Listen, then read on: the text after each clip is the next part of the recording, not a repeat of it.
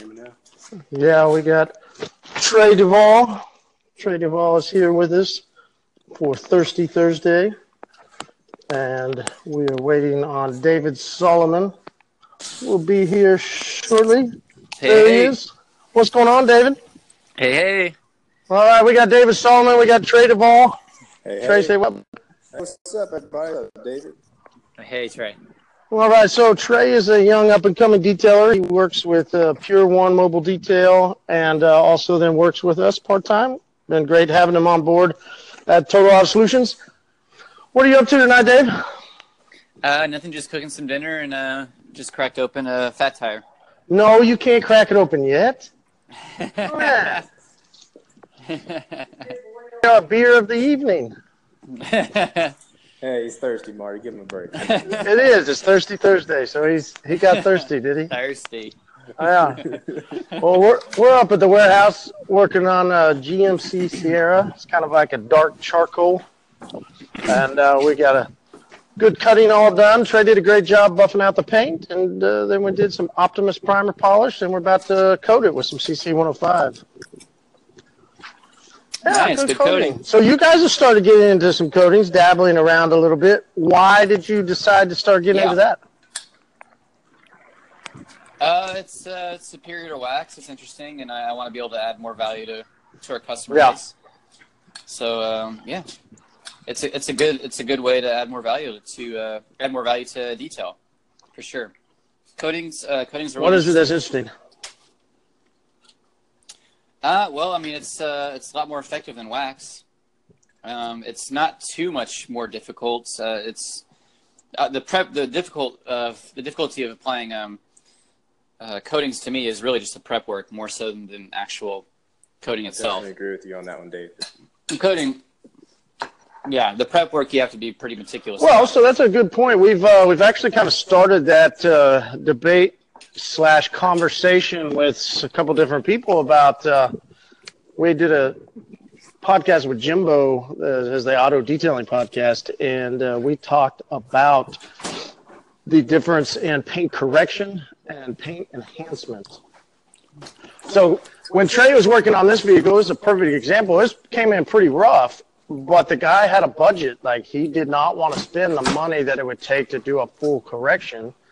And Trey even said, hey, should we get out sandpaper? And, hey, what about this scratch? And, so it's pretty scratched up, huh? No, this is very scratched up.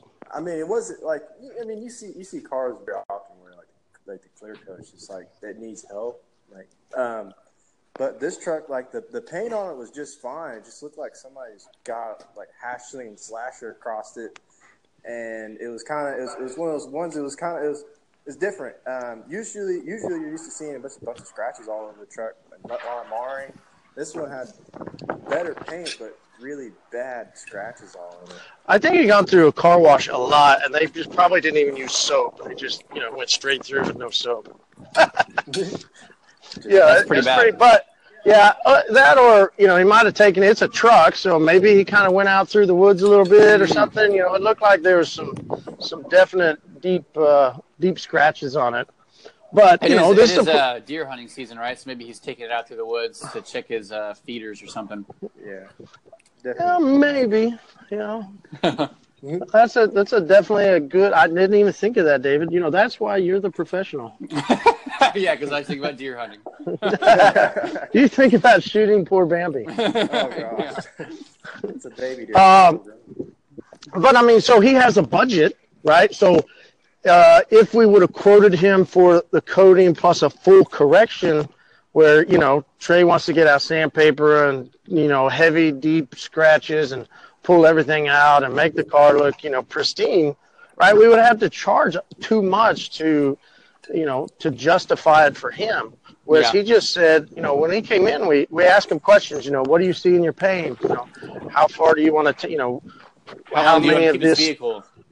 Exactly. A lot of people don't see swirls. They don't see spider web markings. They just see like big, deep scratches, and they didn't, him and others just haven't always seen all the other scratches that are around it. And so he couldn't justify spending the cost. So I don't ever say that with coatings, you have to do correction, right? I say you do what the customer wants and the customer expects and is willing to pay for, so if somebody don't want to pay $1,000, and they want to spend 500, so you give them a good buff polish, you get the paint looking really glossy and nice. There might still be some scratches in it, and the customer knows that. When you tell them that you're not going to be able to do every single thing, and we've had happy customers. Nobody's ever complained because they can't see the scratches anyway. So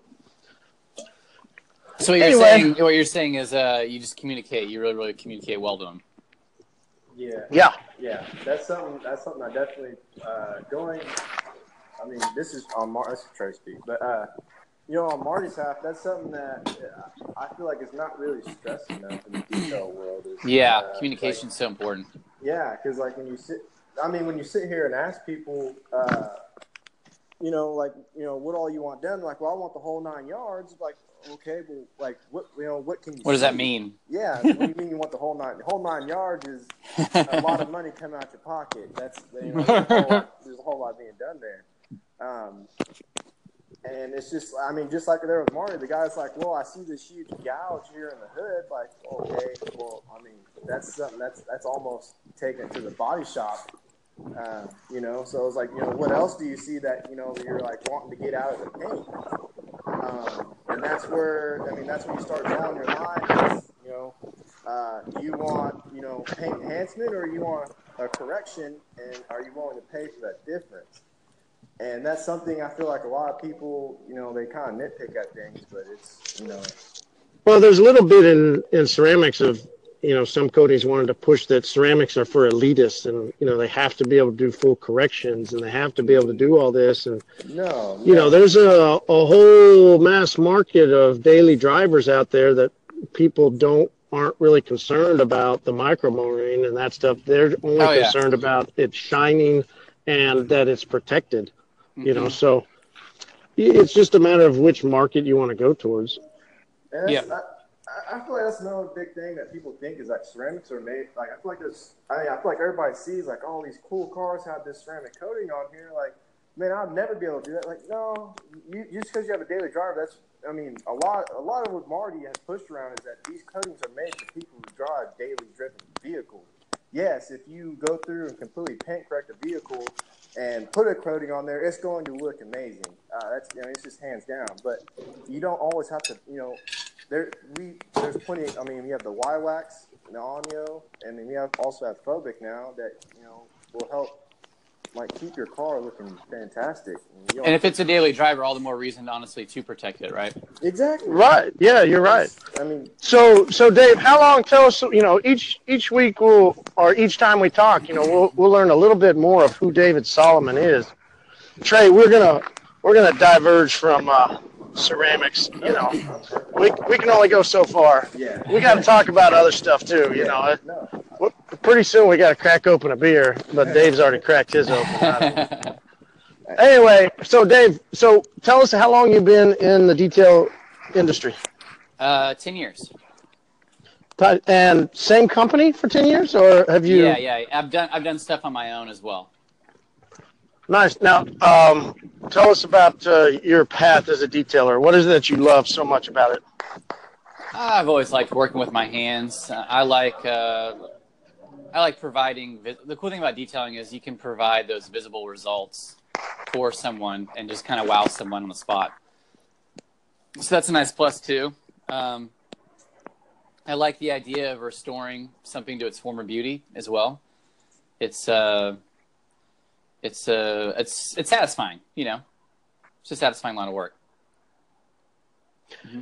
And I think to me it was always also too. It's seeing something from one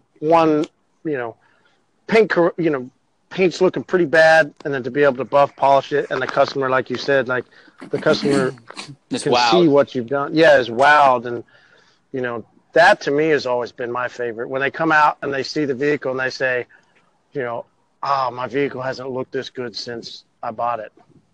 Or it looks better. Phrase. Yeah, it's pretty common. Or they'll even sometimes say it looks better than when I bought it. Yeah. Oh, that's always fun. So now you're completely retail, right? What'd you say? You're completely retail as far as detailing.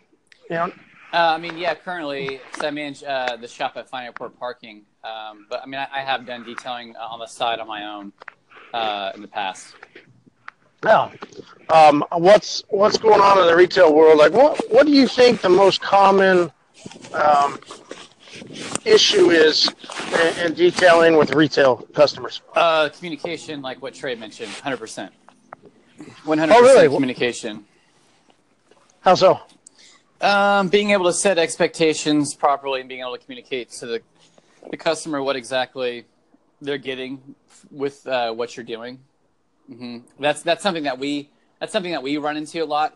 But we also probably do a little more volume than some other shops may. But that's definitely one of the things that we run into the most, I'd say, for sure. Just making sure we're able to properly communicate to them, and when we do, it's always a good situation. People are always really happy, really satisfied. I'd say also too, mainly communication. Yeah. Oh, interesting. Trey, what about you? I mean, as you're kind of still young in the business, but you've worked at dealerships and you've been doing some mobile. What do you think the biggest issue is as far as in detailing in the dealership world? You know, I definitely agree with him on the communication part, but it's also like expectations.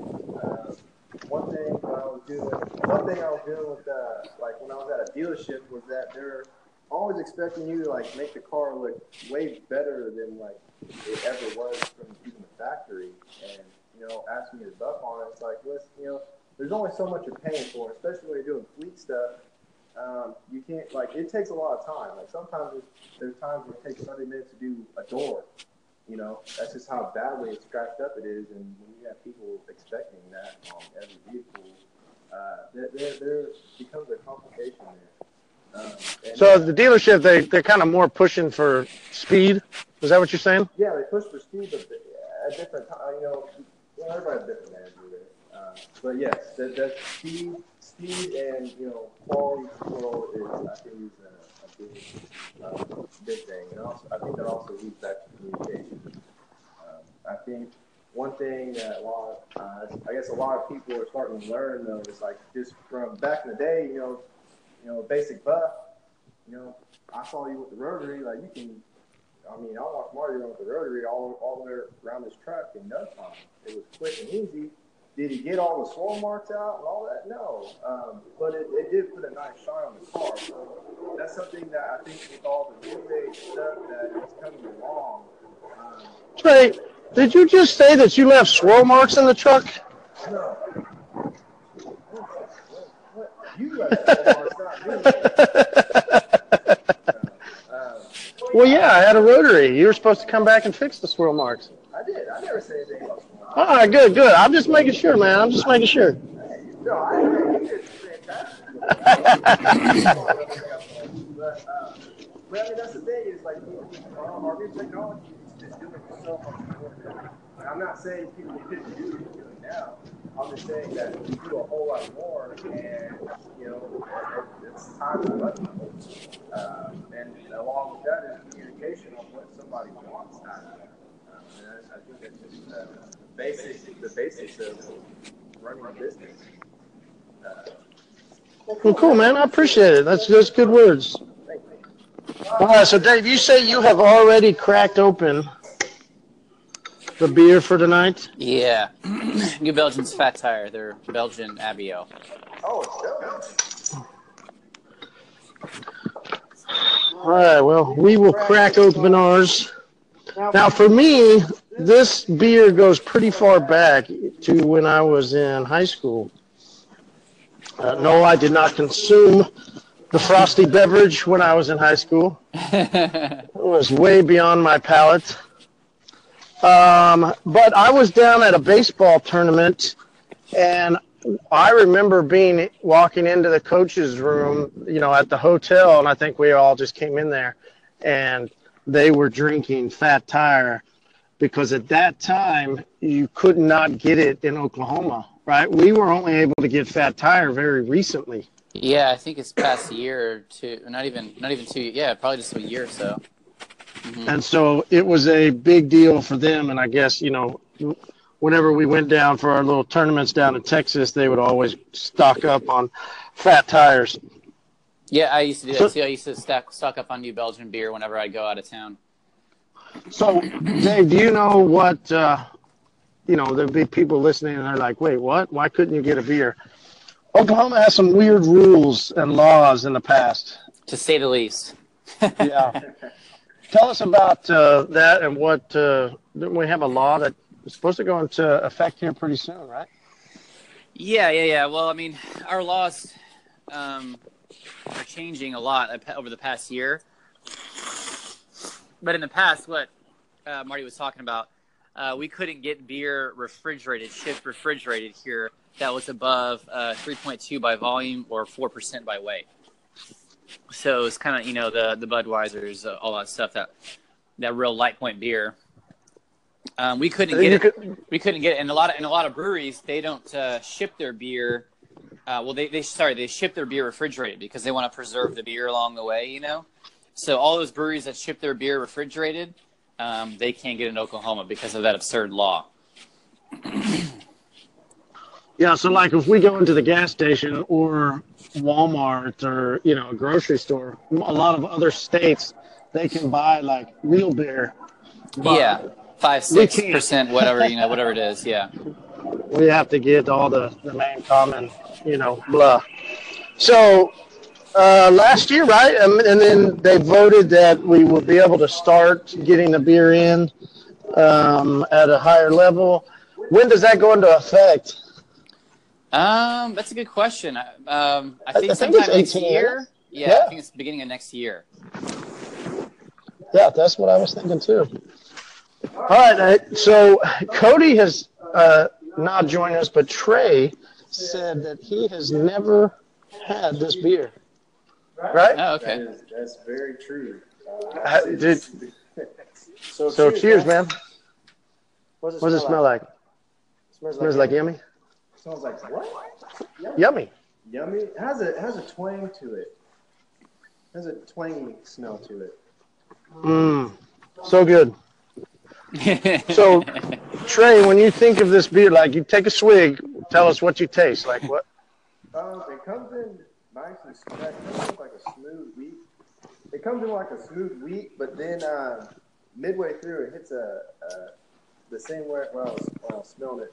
It has a twang to it midway through, and on the finish end of it. But afterwards, once you sit there and breathe a little bit, it tastes good.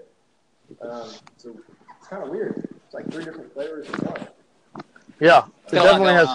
It does. It has a somewhat of a Thanksgiving kind of taste, spice to it in a way.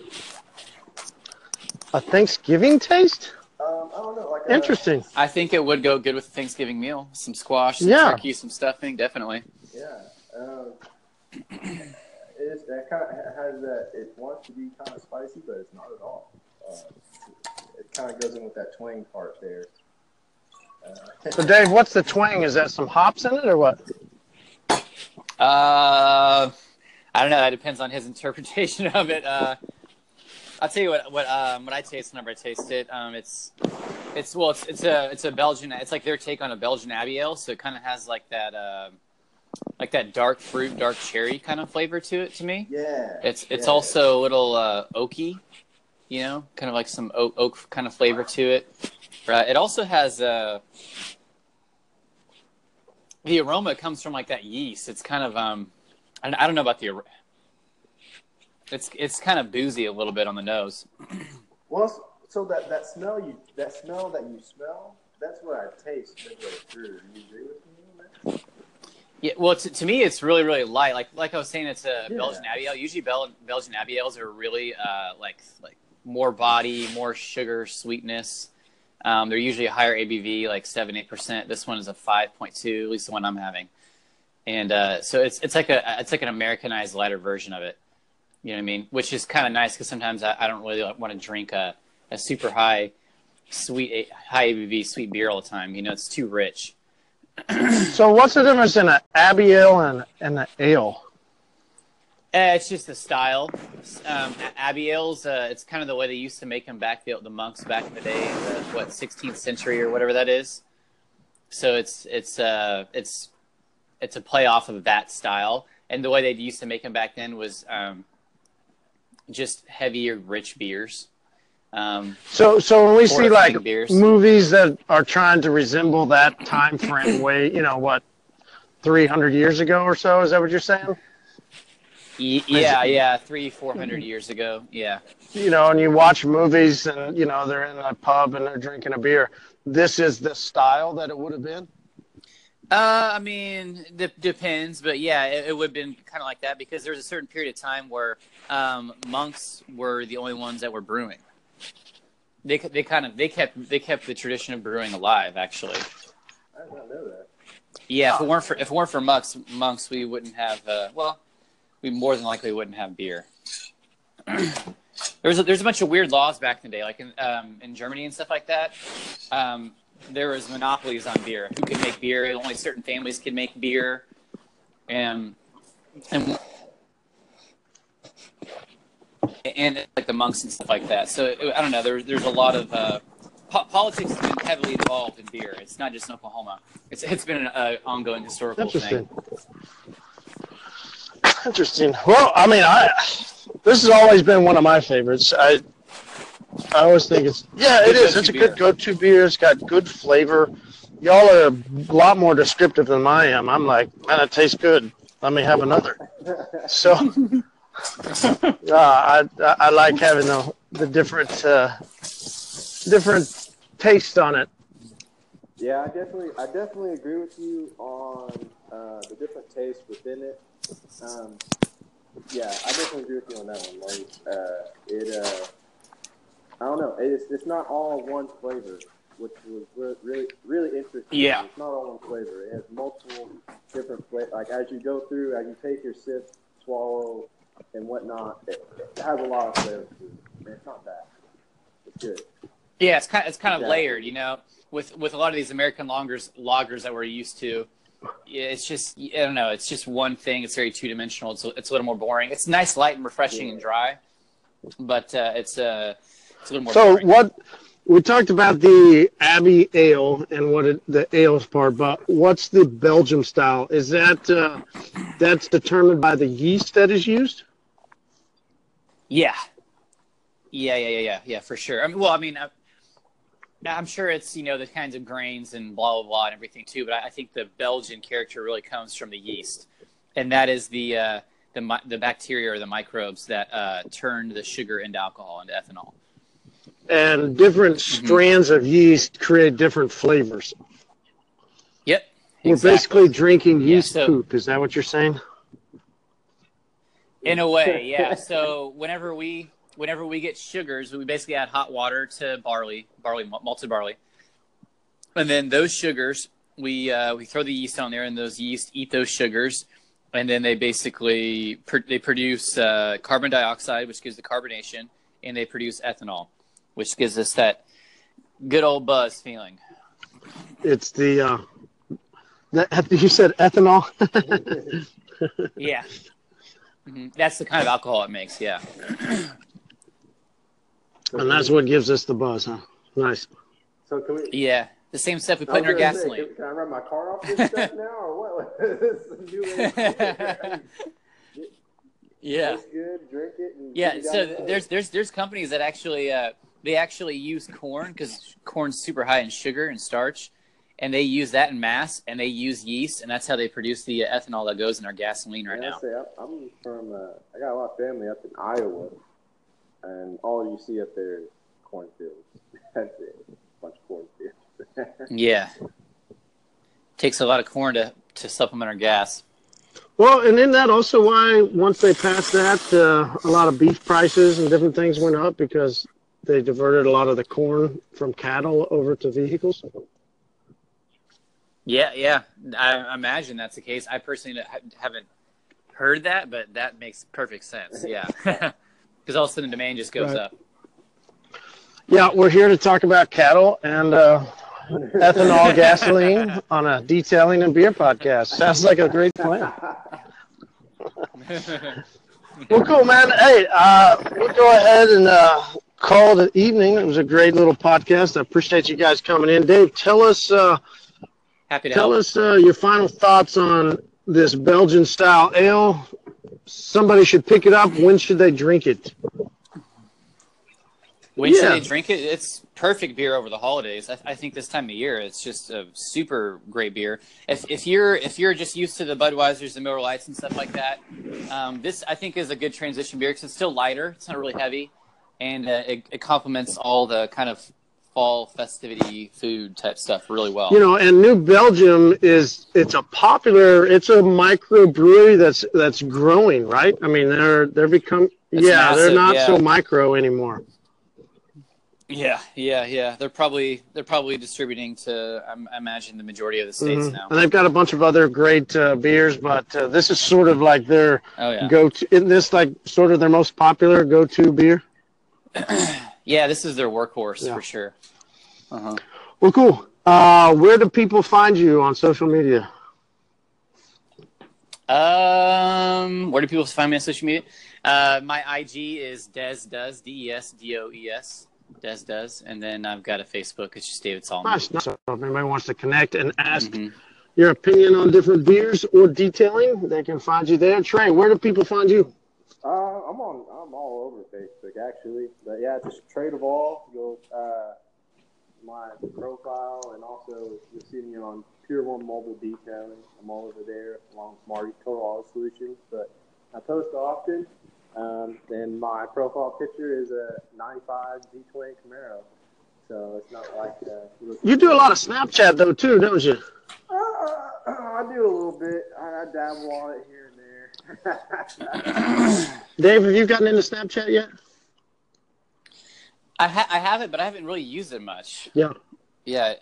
Do you recommend it? I mean, I used to use it more. I think the more I use Instagram, and when Instagram created stories, it kind of... Yeah, that's why I use it kind of detoured the amount of Snapchatting I do. So, yeah, it was a nice play by Zuckerberg and Instagram to peel off of the success of Snapchat. So, I would also like to. I just want to note something here. Back to what we're talking about this beer. It's a great evening beer. I do have to say it's not on a hot. Yeah, cool nights. Definitely not on a hot. You can drink it on a hot day. Depends on you, but I mean, it's a great. Sun's going down. Basically, it's still somewhat warm to cold outside. It's a great beer to have. Yeah, so you're definitely gonna go pick some up, huh? Maybe. I don't know. Yeah, that's pretty good. We gotta convert them. Yeah. Give me a little 6-pack. Craft beer. Yeah. All right, guys. Hey, I appreciate your time. And this is Marty, Total Auto Solutions. You can find us on Instagram, Total Auto Solutions, or Facebook. And David, I appreciate you coming on. Trey, thank you for your time. We're going to get back to work. Happy to be a part. You guys have a great night. You too. We have a good evening.